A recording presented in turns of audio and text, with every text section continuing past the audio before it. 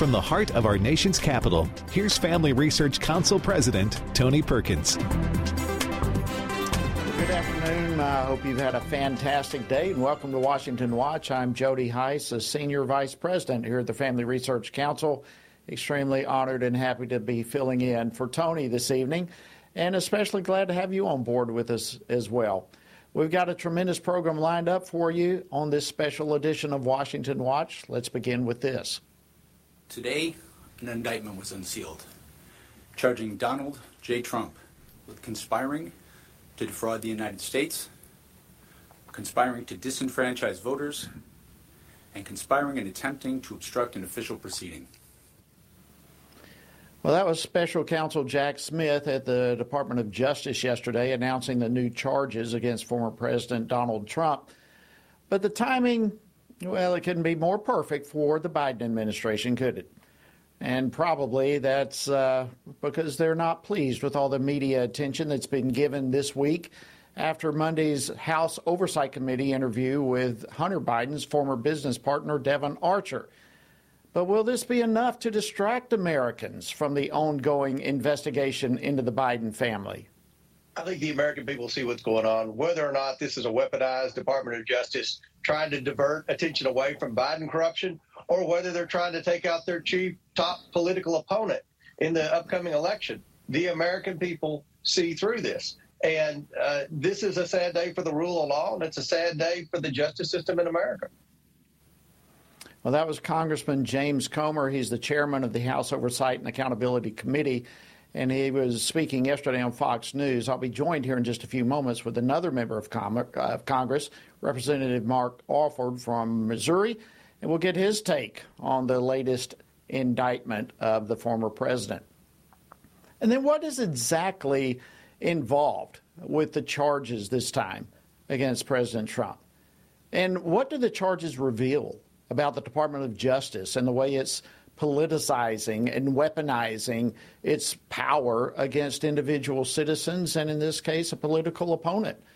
I'll be joined a little bit later in the program by former Kansas Attorney General Phill Kline to discuss this.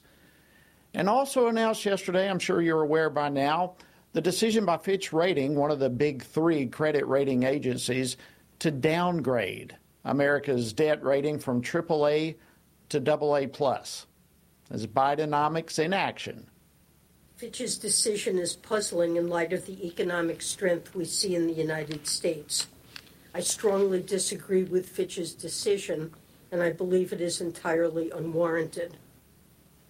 Well, that was Treasury Secretary Janet Yellen earlier today criticizing the Fitch ratings. So what's behind the decision to downgrade?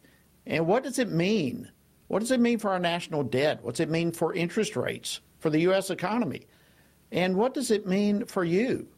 What does it mean for all of us, everyday Americans? We'll unpack this a little bit later on with a former member of Congress, Dr. Dave Brat, who now is the dean at Liberty University's School of Business. So we've got a lot to unpack today. And as a reminder, let me encourage you always to visit our website, tonyperkins.com, in case you miss any portion of today's program, or you'd like to archive any previous program. There's a lot of resources there available for you as well. So always be sure to go back to tonyperkins.com. All right, as I highlighted in my opening remarks, many have noted the, shall we say, suspicious timing of yesterday's third indictment of former President Trump. You may recall that the news of the first indictment came just one day after Hunter Biden's de facto laptop ownership admission back in March. Then the second indictment was released a day after news broke in June of an FBI document alleging a $5 million criminal bribery scheme between then Vice President Joe Biden and a foreign national. And now we have this one, yesterday's indictment, coming just one day after the House Oversight Committee's closed-door interview with Hunter Biden's former business partner, Devon Archer. So, yeah, is it all just coincidence? Or is it maybe an example of a weaponized Department of Justice? Well, with me now to discuss this and more is Congressman Mark Alford. He serves on 3 House committees, including the Committee on Small Business. He represents the 4th Congressional District of Missouri. Congressman Alford, always great to have you on Washington Watch.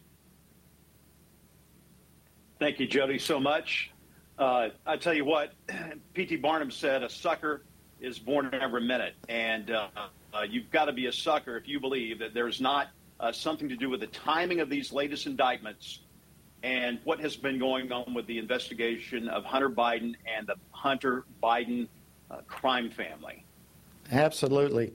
Well, listen, I do want to get into the timing of all this here in just a moment, but before we get there, let me just get your overall take on the charges themselves against former President Trump. Well, look, this is another attempt at this two-tier justice system, this weaponized justice system that, unfortunately, we have in the American public right now. And the sad thing about it is the American people have lost trust. They've lost trust in their government. They've lost trust in the media. They've lost trust in the justice system. That is a recipe for disaster. So these latest indictments are direct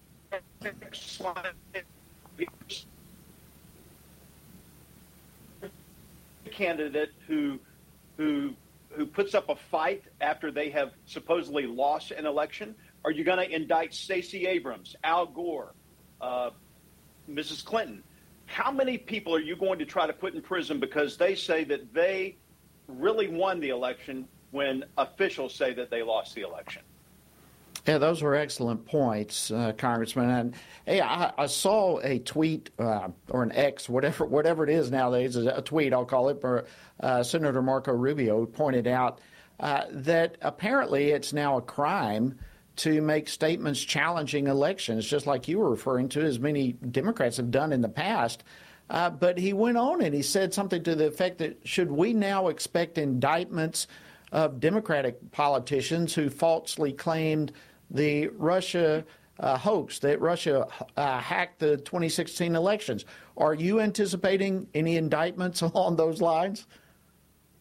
No. To put quite simply, that is not going to happen because we know that the Democrat justice system is not going to go after their own. Look, they did not want Donald Trump in power in 2015 when he was running to be president. They did not want him in power this second time around because they knew that he was going to go in there and clean house. He was beholden to no one, and he was going to right the ship. They are scared to death that he is going to win this next election. He is still ahead in the polls. Every time they try to tie him down, like the 6-inch people tried to tie Gulliver down in the Travels of Gulliver with thread, and they were able to do that because there were thousands of these threads around him. That is the only way that they are going to bring this president down, this former president, and hold him down, and they know that, and they are scared to death that he's going to break those bonds, be president again, and then he's really going to work to clean out the House.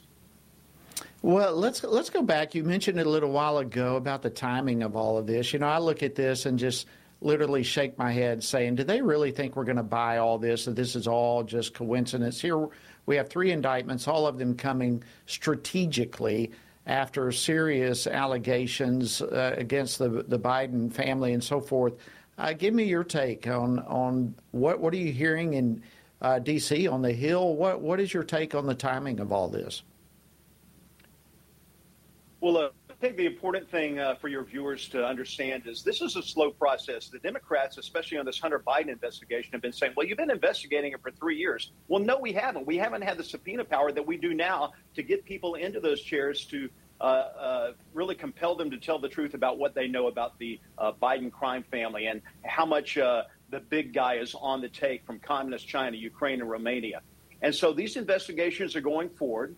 Information is starting to come out for the Democrats to say, hey, there's no evidence out there. And people in the other media are saying, hey, there's no evidence, nothing to look at. There is something to look at. And as these investigations continue and more evidence comes to light, I fully believe that eventually we will have an impeachment inquiry. And that's going to put the, I hope, the focus of the American people back on rightfully where it belongs, on how this current president is really compromised and is a compromise to our national security. Absolutely, and that compromise is frightening, as what we're seeing not only in our military but our respect around the the globe and what's happening on our southern border so many different ways. If I can, let me switch gears real quickly with you, and let's talk about the Fitch ratings. Sure. One of the big three credit rating agencies downgraded America's debt rating from AAA to AA+. And, of course, the Biden administration is claiming that how much they strongly disagree with these ratings. But it's a serious thing that we're watching unfold. Give me your input on this. Well, let's let Joe Biden take credit for it. This is Bidenomics, right? He should be bragging about this. He has destroyed our economy. Before he took office, he, with a wink and a nod, welcomed 7 million illegal aliens into our country, created not diversity, but instability in our economy. He demonized fossil fuels. He tried to push EVs down our throats and ended up putting the target on the backs of the American people, got inflation to a 40-year high, which is a tax on everyone. Yes, we fought the deficit battle because we did not want another $4 trillion added to our $32 trillion worth of debt. The package that came back was this $4 trillion added, and it's for 2 years. And so what's going to happen in 2 years? Are they going to come back and want us to raise the debt ceiling again? Yes, there is instability in our economy right now, but that is squarely on the backs of the Biden family and the Biden administration for creating instability in our government and in our nation. Well, and it really is a very disturbing reality that's unfolding. We'll be having former Congressman Dave Brat on to discuss this a little bit further in detail. But while you talk about Bidenomics, it's remarkable to me that the Biden administration continues to tout Bidenomics. They seem to think that things have only been going up and getting better and better since Biden took office. Maybe they're just hopeful that Americans will forget the reality of what we're experiencing. But what do you anticipate could yet unfold going forward if this administration continues to go in the direction they're currently going? Look, the American people aren't dumb. I know people in the 4th Congressional District have really sacrificed a lot over the last 2 years, especially a year and a half. The price of food, fertilizer, and fuel have all skyrocketed. If you look at the average price of things from when Trump was in office to now, it's up 16% on average. Yeah, gasoline has come down a bit, but was so the American people are not stupid. They know that they cannot afford to get out of the grocery store half the time. They know they can't still afford to fill up their trucks. And it's going to get worse. I think the price of gasoline is going to go up. The Biden administration has taken a lot of money out of our strategic oil supply, which we need in cases of national emergency or world crisis. We've got to replenish those stocks. We're not doing it right now. And so as we move into the late summer, early fall months, I think you're going to see gas prices go back up. And I think that's going to put the hurt on the average day American. And they might wake up, those who aren't already awake to the damage that Biden is doing to our economy. Well, I certainly hope you're correct on that, for the American people to wake up. But it's frightful to consider that if we keep going down this road, things will only get worse. Thank you, Congressman Mark Alford. Always great to see you, and thank you for your insight. Thanks for joining us on Washington Watch. All right, friends, coming up after the break, we're going to take a deeper dive into the indictment of former President Trump and unpack the charges and what can we draw from them. Much more ahead. Stay tuned. We'll be right back.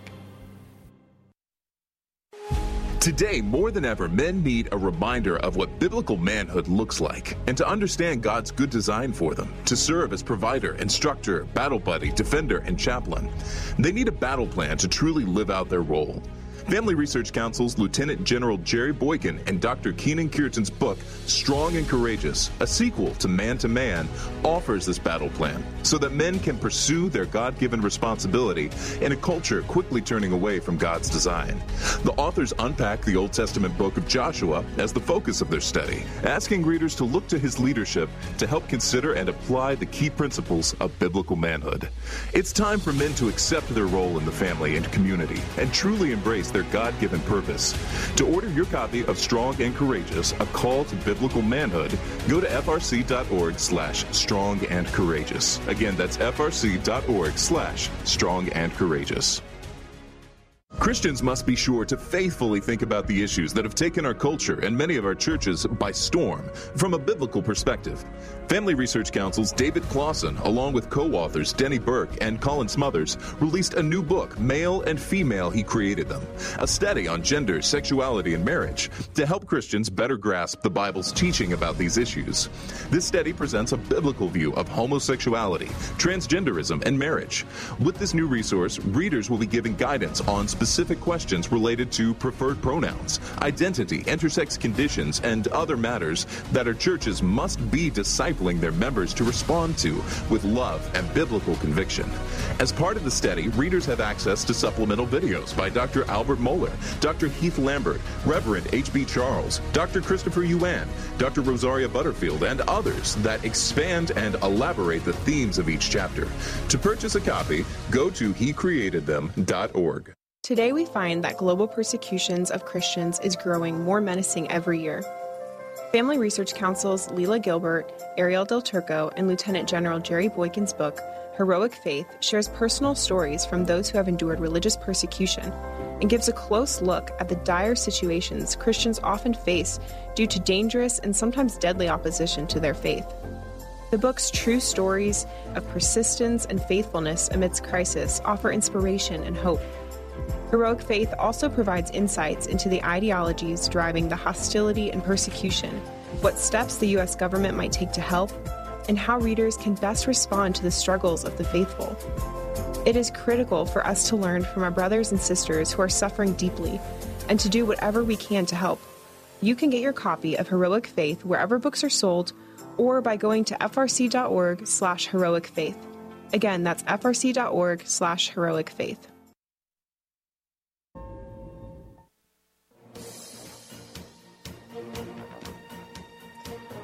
Welcome back to Washington Watch. Glad to have you joining us. I'm your host, Jody Heiss. All right, while the latest indictment of former President Trump may give the legacy media an excuse not to cover what came out this past Monday in the Oversight Committee in regard to Hunter Biden's former business partner, Devon Archer, rest assured we here at Washington Watch are keeping an eye on that and waiting for the forthcoming release of the interview transcript that should be coming out any day right now. We'll keep you posted, obviously, when that happens. But in the meantime, we do want to take a look at the latest indictment of former President Trump and unpack it for you. So joining me now to discuss this is Phill Kline, Associate Professor of Law at Liberty University, and also the former Attorney General for the state of Kansas and former District Attorney for Johnson County. I don't know of anyone who can unpack this any better for us than Phill Kline. Phill, welcome back to Washington Watch. Great to have you. Good to be with you, Jody. All right, I'd like to go over the charges that have come towards former President Trump in this latest indictment that seems to be an ongoing saga that we're watching. But let's start with this one, the conspiracy to defraud the United States. Can you explain to our viewers and listeners what that means? Well, essentially, it means that it's an allegation that President Trump, along with others, created a plan to engage in deceit to harm the United States of America. And basically, the factual predicate that Jack Smith puts forth is that Trump knew he was lying when he made claims about the election. He forwarded those claims in order to exert pressure improperly to get others to act inconsistent with their constitutional role and duties as it relates to counting the electoral votes in Washington on January 6th. That is count one. All right, well, before we go to count two, let me ask you this. That sounds like it's all speculation. How does anyone read someone else's mind and determine intent? Well, it's more than speculation. It's the weaponization of the Department of Justice, and it's an abuse of law. It is criminalizing a difference of opinion. And essentially, we see that consistently with the Biden administration in their efforts at censorship and in the intimidation they put forward against parents as it relates to school boards and so forth.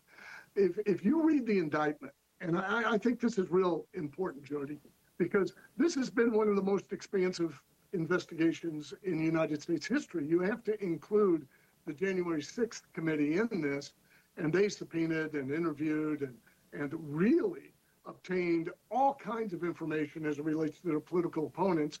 Jack Smith, then, in his role as special counsel, has done the same. And the result is, in this indictment, there are no allegations that former President Trump was trying to cause violence, incite violence, plan violence, or do anything along those lines. So basically what you've got is allegations that there are some within his administration who said, look, you lost the election. Trump disagreed with that and decided to try to exercise all of the rights afforded to him by law to ensure a thorough review of the election and also hold on to power if that was appropriate with what they found. And now the Department of Justice is criminalizing that type of conduct. Wow. Amazing. Well, let's go to some of the other charges that have come his way. There's the conspiracy to obstruct an official proceeding. What does that mean? Well, right now it means what Jack Smith says it means, which is unfortunate. The law was passed as a part of Sarbanes-Oxley to prevent the destruction of documents that might have been under subpoena to another party. What you had is an accounting firm destroy documents that their client had been subpoenaed for those documents, and so this law was passed by Congress. It requires a corrupt intent, and this is the barrier that Mr. Smith faces, especially with the United States Supreme Court. I don't know about a D.C. Jury pool and whether they will seriously review whether Mr. Trump had a corrupt intent. Unfortunately, people who disagree with Mr. Trump infer corruption rather than look at the facts and make a determination. So I'm concerned about that D.C. jury pool, but he has to demonstrate, again, the same factual predicate, that effectively Trump was lying to try to gin up this excitement around January 6th to interfere with the counting of the electoral votes in Mr. Pence and what he was going to do. And the concern, if you're a civil libertarian or concerned about the First Amendment, is that what former President Trump did is argue forcefully that other things and other steps should be taken. That is speech. That's not inciting violence. That's not intimidating people wrongfully. And what the special counsel is saying is that there are other people who agreed with what Trump was saying. And that is there are problems in the 2020 election and the electoral count should not go forward. Now, it's real interesting, Jody. It's almost the same thing that the Democrats said in 2016. That's right. Christine Pelosi led an effort, and in fact, it resulted in violence around the country. And there was intimidation of electors to delay the electoral vote and the certification of the electors because of the Russian collusion claim. So Mr. Smith is walking down a very dangerous path in criminalizing differences of opinion in political speech. All right, we've only got about a minute left. Will you be able to hold on for our next segment? I'd like to keep you to continue this discussion. Sure. But in a minute or less, what about the conspiracy against rights? I mean, what rights are referenced when we're talking about a conspiracy against rights? Well, in the global sense, the right of the American people through a majority vote in the Electoral College to select their president. In a more targeted sense, the exercise of authority by Mr. Pence, the exercise of authority by the electors that were certified within the states. I imagine that that's what we're speaking of. It's a broad category of crime, much of it arising originally in various forms out of Reconstruction in the United States when there were conspiracies to prevent black voters from going to the polls. Fascinating discussion. Phill Kline, thank you so much for joining us. If you will, hang on and we'll discuss more of this in just a few moments. All right, friends, coming up, we will continue our discussion with my current guest, Phill Kline, in the next segment about this latest indictment against President Trump. And what does it all mean, both for the Department of Justice as well as for our country? You don't want to miss any part of it, so stay tuned. We'll continue with more with Phill Kline right after this break.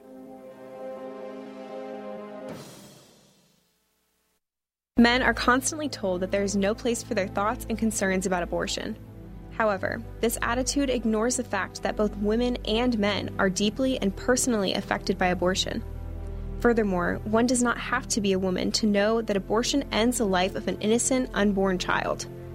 Every man has a role to play in protecting unborn lives and supporting the mothers in their families and greater community, which is why FRC's Center for Human Dignity has released a resource titled A Man's Guide to Standing for Life. This resource was created to help men positively address the topic of life. This guide will equip men with phrases to utilize or avoid, as well as practical tips for helping to protect life and the expectant mother or unborn child he knows. Every man has the opportunity to be an unborn baby's hero by stepping in to support a mother and speaking up for her child's life. Get this free guide at frc.org/prolifemen to learn more about the important role men play in protecting unborn lives. Have you seen the Now We Live series? It is a 6-week worldview Bible study created in partnership with Family Research Council and Summit Ministries. This video series was put together to help Christians propel faith into action. It offers 6 free videos to prompt rich discussions about some of life's most foundational questions among churches, small groups, and families. Each video is led by well-known Christian voices and addresses questions regarding worldview, Jesus, truth, identity, and society. It's so important for Christians to both know the truth and to live in a way that is compatible with the truth. Being grounded in what is true and living out God's grace allows a believer's faith to truly transform one's own life and ultimately help transform a broken world. Equip yourself and other Christians to learn more about what it means to truly hold a biblical worldview. Access this important series by going to frc.org/worldview. Again, go to frc.org/worldview.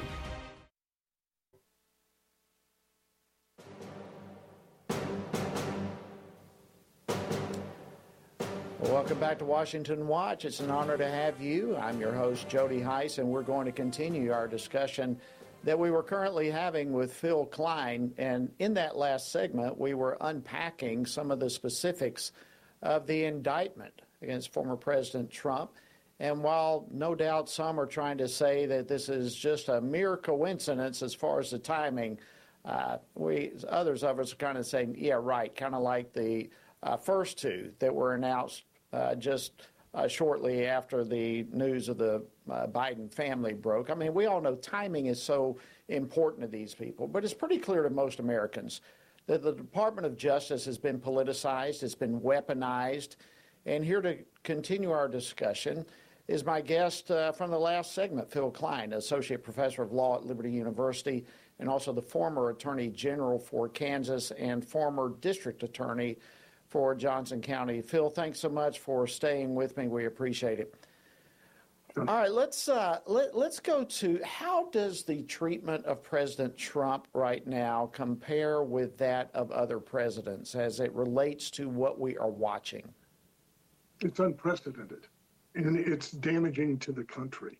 It strikes at a very core concept that set and has set America apart from the rest of the world, and that is equal protection under the law, and that the law should be applied in the same fashion against all persons. I mentioned to you before the break, Jody, of the Democratic efforts in 2016, and just review that for a second. It was a effort led by Christine Pelosi, Nancy Pelosi's daughter, to get the Trump electors to violate state law and to vote against their pledge, and also to get the intelligence community of the United States to demand a delay in the certification of the electors, contrary to state law, claiming that Russian collusion needed to be thoroughly investigated. Now, the Russian collusion hoax was initiated by the Clinton campaign, and that's been demonstrated. So here you had the left pushing a lie to try to impede with the electoral count of the vote. And they also organized demonstrations. There was significant loss of property and riots. People were harmed. Police officers were injured. And for about 2 weeks, we had riots in the United States.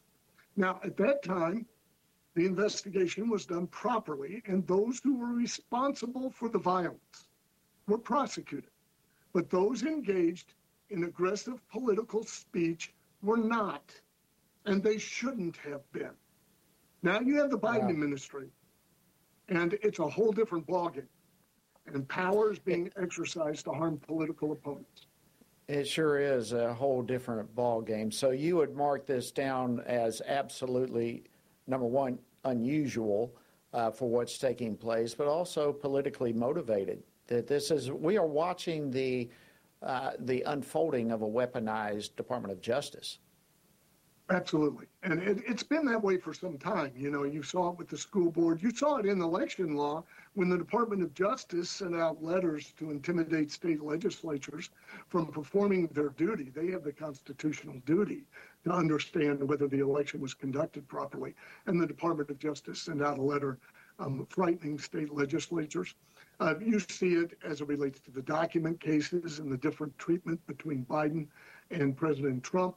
You see it as it relates to Hunter Biden and the Department of Justice engaging in what apparently was misleading the court to try to bring about that plea deal while giving him immunity from any further review when the evidence just keeps piling up that there's serious concerns there. So that causes a structural weakness in our government because of the lack of faith that people have in our institutions. And it's the type of thing that causes apologize for that. It's truly unfortunate that there are those willing to go to these lengths to forward a narrative to keep themselves in power. Well, let me just push a little bit further on that, not push against, but to go deeper into what you're just talking about with just a little bit more broadly, if you will, in terms of these indictments and the other things, the history that you've given. What is your take on how the Department of Justice has been operating and messaging over the last couple of years? You described what they've been doing, but what are they messaging in the midst of all of this? Well, I mean, what can we interpret or what do they say? What they say is that this is about upholding the law and that they treat everybody equally and the same. But it is apparent that they do not. And if you dig deeper, Jody, and you look into, for example, the conveyance of authority that Attorney General Garland gave to Trump's special counsel and that he gave to the special counsel in the Biden case, you see a dramatic difference. You see a very strict limitation of authority on Biden's special counsel, and you see is a grant of authority to Mr. Smith that basically gives license to go get anybody and everybody affiliated with former President Trump. So it's evident for the American people to see. It's whether that they will act and stop this. And really the only way to stop it is to raise your voice. And then, of course, to exercise your right to vote and make a difference at the polls. Well, and that's what has to happen. At the end of the day, we have got to take action to stop, to depoliticize and to de-weaponize the Department of Justice. And that starts at the ballot box, but it also continues with keeping our representatives accountable. Thank you, Phill Kline. We appreciate all your incredible work, and thank you so much for taking time to join us this evening on Washington Watch. My honor. Thank you, sir. All right, friends, coming up, I'm going to dive back into yesterday's decision by one of the big three credit rating agencies to downgrade America's debt rating from AAA to AA+. What does it mean? Stay tuned and find out. Are you prepared to pray, vote, and stand for biblical truth? It is imperative that Christians pray for their community and culture to steward their role as a citizen by voting and to stand for biblical truth. This means that Christians must be intentional about seeking after the Lord in all things. You can join Family Research Council and FRC Action President Tony Perkins in this mission as he hosts the Pray, Vote, Stand broadcast to inspire brothers and sisters in Christ to turn their attention to the Lord first and in every compartment of their lives. Tony is joined by experts, elected leaders, and Christian leaders for this weekly half-hour program to help you see through the fog created by the biased mainstream media.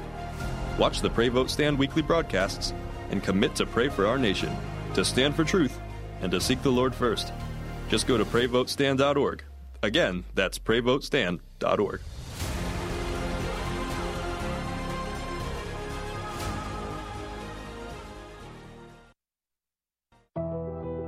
Tech censorship is on the rise. Big tech companies are attempting to cancel conservatives and Christians, which is why here at Family Research Council, we've decided to be proactive so that big tech cannot silence us completely.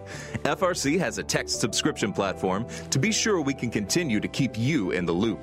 That way, you can still find updates on faith, family, and freedom. You can get FRC's content straight to your phone. Just sign up for our text alerts by texting STAND to 67742. Again, you simply text STAND to 67742, and FRC will send you special alerts on the issues that matter to you. By subscribing, you'll also be one of the first to know about our upcoming events and programs. All of this info is yours with just a simple text. You'll have access to content that will help you continue to stand for faith, family, and freedom, and you'll know about opportunities to connect with like-minded community. Just text STAND to 67742 and be the most informed person you know. Finding a quality news source today in this media-saturated world can be incredibly difficult. It is important to stay informed on what is going on in the world, but you need a news source you can trust. That is why Family Research Council created the Washington Stand, an online news platform with a mission to provide readers with free, factual news stories and commentaries, all from a biblical worldview.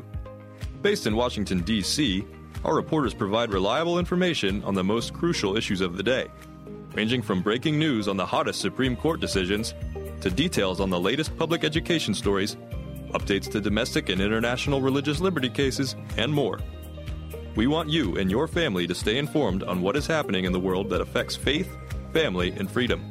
Be encouraged, be in the know, and stand firm in truth by visiting WashingtonStand.com today. That's WashingtonStand.com.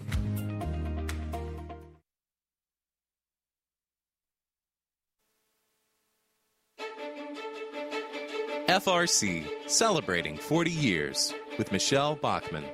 I'm so grateful for the involvement that I've been blessed to be a part of, really for decades now, with the Family Research Council. And it's a highly credible organization, and it's really just a tremendous honor to advance the kingdom of God through this organization.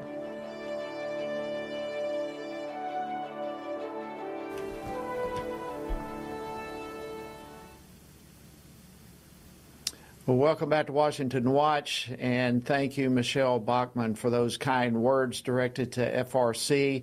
And friends, you probably are aware by now this is the 40th anniversary of the Family Research Council, and we are celebrating in so many ways, but one of those will be at our Pray, Vote, Stand Summit coming up in Washington, D.C. in September, and we would love for you to be a part of that, so please go to our website and check it out. There's going to be some incredible speakers there. Former President Trump and DeSantis and a host of others, but in the midst of it all, a great gala celebrating 40 years of FRC. All right, we've got former Congressman Dave Brat is going to be joining me here in just a few moments. Before we get there, though, I want to bring something your way that many of you, we've all been extremely concerned about, and that is the attack on parents, particularly as it relates to them trying to protect their own children in schools and what's being taught. The Washington Times has recently published a very interesting article, and it quoted an individual who was upset and basically told her school district, quote, stop ignoring parents, community organizations, and even their own school principals. Now, what's interesting about this individual went on and basically said that the school district should reinstate opt-out options for parents and provide a safe, respectable environment for all students. But what's interesting about this is that this particular individual was a part of CARE, the Council on American Islamic Relations, hardly a bastion of conservative thought in any stretch of the imagination. I want to take a quick moment to bring in Meg Kilgannon, who is, of course, FRC's Senior Fellow for Education Studies. Meg, welcome back to Washington Watch. Great to have you, and appreciate you being with us. Yeah, no, thanks for having me. This is a hopeful sign, I think. Yeah, well, let's go into it. I mean, first of all, describe CARE and describe who this individual is, an active part, a leader within CARE. Well, you know, I if memory serves, going back to the Bush era, CARE was an unindicted co-conspirator, were they not, or allegedly so? And some form of Islamic radicalism, and we see that today that the folks in Montgomery County, Maryland, who are members of CARE in that area, are advocating on behalf of their children in the public schools. They're objecting to sexualized content that's being aimed at young children. And so the sign of hope is that, parents are parents, regardless of our faith or our beliefs. Ultimately, we want the best for our children. And so if there's a place where we can have less polarization in society, I would certainly hope that it would be in our public school system, though that's not the case now. And the fact that this group is speaking out and is engaging in the process is a very good one. Because even if they were, opposed to my position on this or our position on this, which they're in agreement with us, that parents need an opt-out for children when it comes to sexually explicit or sexual content generally as part of core curriculum, I would still be happy that they were making their concerns known, because the public schools are for everyone. Well, absolutely, and I think that's a key element in this whole debate going on here. The public schools are for everyone, and what really intrigued me about this whole story is, we get attacked, the evangelical community and so forth. We get attacked as the only ones who care about this. We are the only ones who care about what our children are being taught in the public school. And what is so encouraging, as you mentioned, is this individual is not a Christian, is not even a conservative by any stretch, but all parents are concerned about what their children are being taught. Were you at all surprised, let me put it that way, that a director in Maryland of CARE came forward with such passion against the school district in a desire and an attempt to protect her children from what was being taught?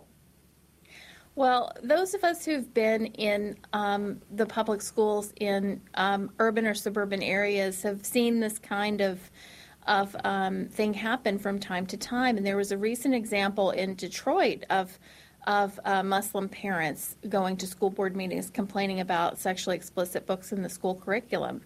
So I know from my background, when I was active in the county where I lived, we had conversations with Muslim groups and we presented the material to them, and they agreed that it wasn't good for their kids, and some of them were opting their kids out of these classes, but they weren't quite ready to speak out publicly yet.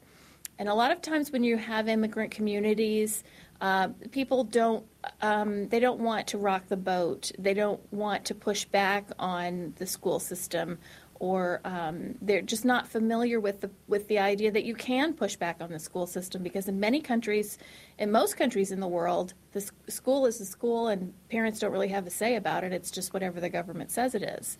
And of course, in the United States, we are different. We have a school system that is supposed to be locally controlled, reflecting the values of the parents and engaging with the parents in full partnership to have a good education for children. And so I'm very, very excited that these parents are speaking up.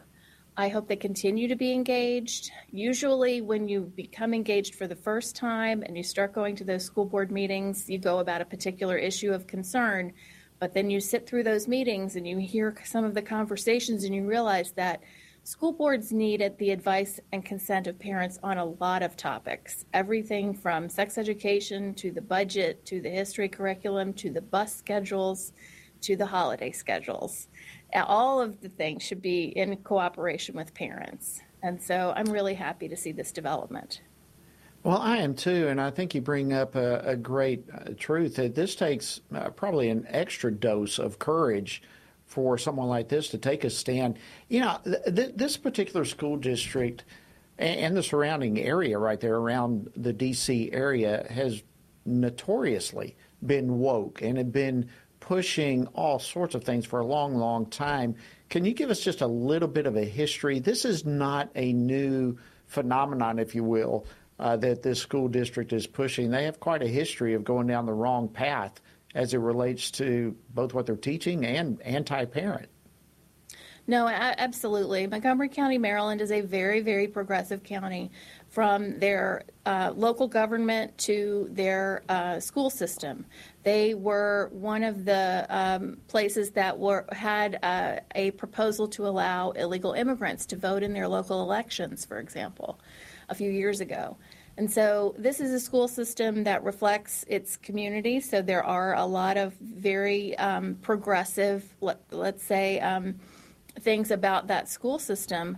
But when it's all said and done, most parents believe in the innocence of childhood, and they want to protect the innocence of their children. So even though this is a very liberal community, all parents value the innocence of youth and want to protect their kids. And so I'm really, really glad that we can have this area of common ground to come together and agree that, no, we don't want sexually explicit content in the curriculum. Absolutely. Meg Kilgannon, as always, it's an honor to have you, and thank you for your incredible insight and for sharing this incredible, encouraging story with us today on Washington Watch. Thank you. All right, friends, I want to give it to our final guest here real quickly. The Biden administration may be hoping that yesterday's third indictment of former President Trump will redirect attention away from the House Oversight Committee's closed-door interview with Hunter Biden's former business partner, Devon Archer, on Monday. But trust me, that is not the only fire that they want to put out.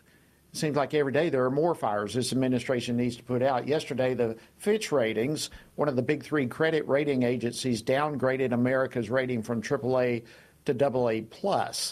Well, what does this mean? What does it mean for America? What does it mean to you? What does it mean to our national debt? Well, here to fill us in is Dr. Dave Brat, Dean of the School of Business at Liberty University, also a former congressman from Virginia who served on the House Budget Committee and the Small Business Committee, among other things. Dr. Brat, welcome back to Washington Watch. Hey, great to be on with my favorite congressman. Thanks, Jody. Well, listen, you have a lot of fans at FRC. I can tell you that for sure. Right. All right. Let's begin with just the groundwork. What can you tell us about Fitch ratings and the debt rating system as a whole? Yeah, well, I think everyone's reading the headlines. The rating agencies are not to be taken seriously, right? They missed the entire 07-08 financial crisis. They were never serious. They should have probably been sued for dereliction of duty, et cetera. And so now they're finally coming in late. I mean, the idea that no one knows that we're going to be $50 trillion in debt in 10 years when it's posted on CBO, what took you so long? And just so everybody knows, the current federal funds rate, the Federal Reserve interest rate is 5%. And 5% of $50 trillion in debt is $2.5 trillion in just interest payments alone. And so we're sunk, right? And the idea they posted that Medicare's insolvent in 10 years, Social Security's insolvent in 10 years. Shocker. You and I and anybody that has a conscience has been reporting that for years to save the kids' future.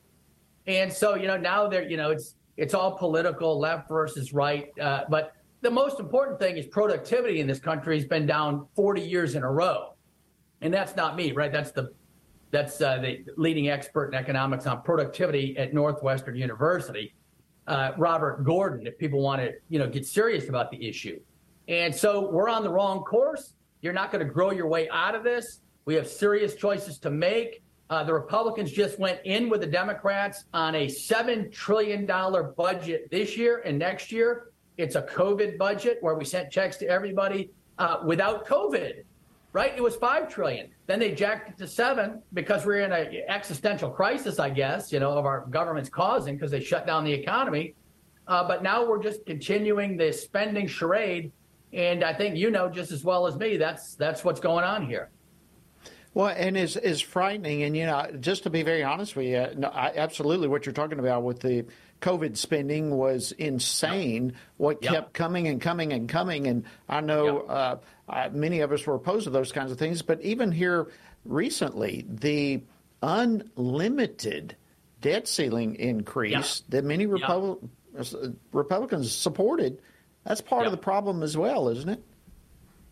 Yeah, no, it's just shocking. And, these views are just my own, but anybody that voted for that should be given a real good explanation of why they're doing that. They put our country in a tremendously bad place, and the American people are starting to wake up a little bit, right? The stock market is going to react here, but we're in for probably a lost decade. As I said, when productivity's down, and the leading cause of economic is capital accumulation. China has way more capital to work with than the United States of America. And now human capital, the kids in K-12 education, how are we doing there in all the cities across the country? We're not producing human capital, training our kids in the sciences and engineering, computer science, IT, artificial intelligence. We're way behind the curve, and we got some major work to do. All right, so let me ask you this. Bottom line, this thing has come out. How does this downgrade affect everyday Americans? What is it going to mean for not only the national debt, but what's it going to mean for interest rates? What's it going to mean for the U.S. economy as a whole? What's it going to mean to American families? And, what needs to happen for the debt rating to be upgraded? Yeah, well, the people that follow, this economic stuff, the BRICS countries, right? The Brazil, China, India, that's the shocker. They're all forming a new, reserve currency to challenge the U.S. dollar. This rating news puts further downward pressure on the United States of America. And so it makes the cost of our investments more, right? Treasuries, et cetera. We're going to have to work harder to attract investments in the U.S. Treasury. It's still the safest place to put your money, right? No one's going to put their money in China unless the BRICS, which they're threatening, is a gold-based currency with a technological solution, blockchain, that gives people absolute privacy and a record of all transactions. If they come in with both a gold-based foundation and absolute technological security, they can leapfrog us because there's no securities issues, right? No one's worried about the Chinese yuan, the renminbi, et cetera. They're going to say, hey, I got blockchain and it's based on gold. I'm fine. Then the United States of America, we're going to be in for some deep troubles for the next decade. Well, only 30 seconds or so left, and thanks so much for your incredible insight. But just in real quickly, what can be done to, if anything, to try to put the U.S. back on the road to fiscal responsibility? Yeah, well, the Congress needs, it's appropriation season, so McCarthy needs to grab the bullhorn. He promised he would. I haven't heard it yet. I haven't heard anything from Republican leadership about curbing the spending. And then the Congress Financial Services Committee has to put an end to this digital currency piece, which is going through at warp speed by the Federal Reserve System. Congress can block it in 5 seconds. It's under Article 1. And so there's a couple of concrete steps. Going to have to wrap it up there. Dr. Dave Brat, Dean of the School of Business, Liberty University, former congressman, great friend. Thank you so much for joining us on Washington Watch. God bless you as well, my friend. All right, that's all we have for this edition of Washington Watch. Thank you for joining us. Hope you have a fantastic evening. We look forward to being with you again tomorrow right here on Washington Watch.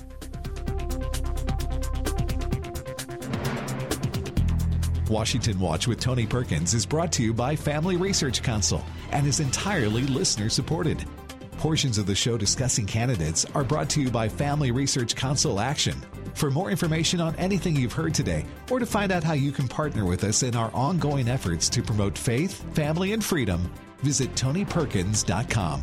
Also, to leave a comment about Washington Watch, call our watch line at 1-866-372-7234. That's 1-866-372-7234.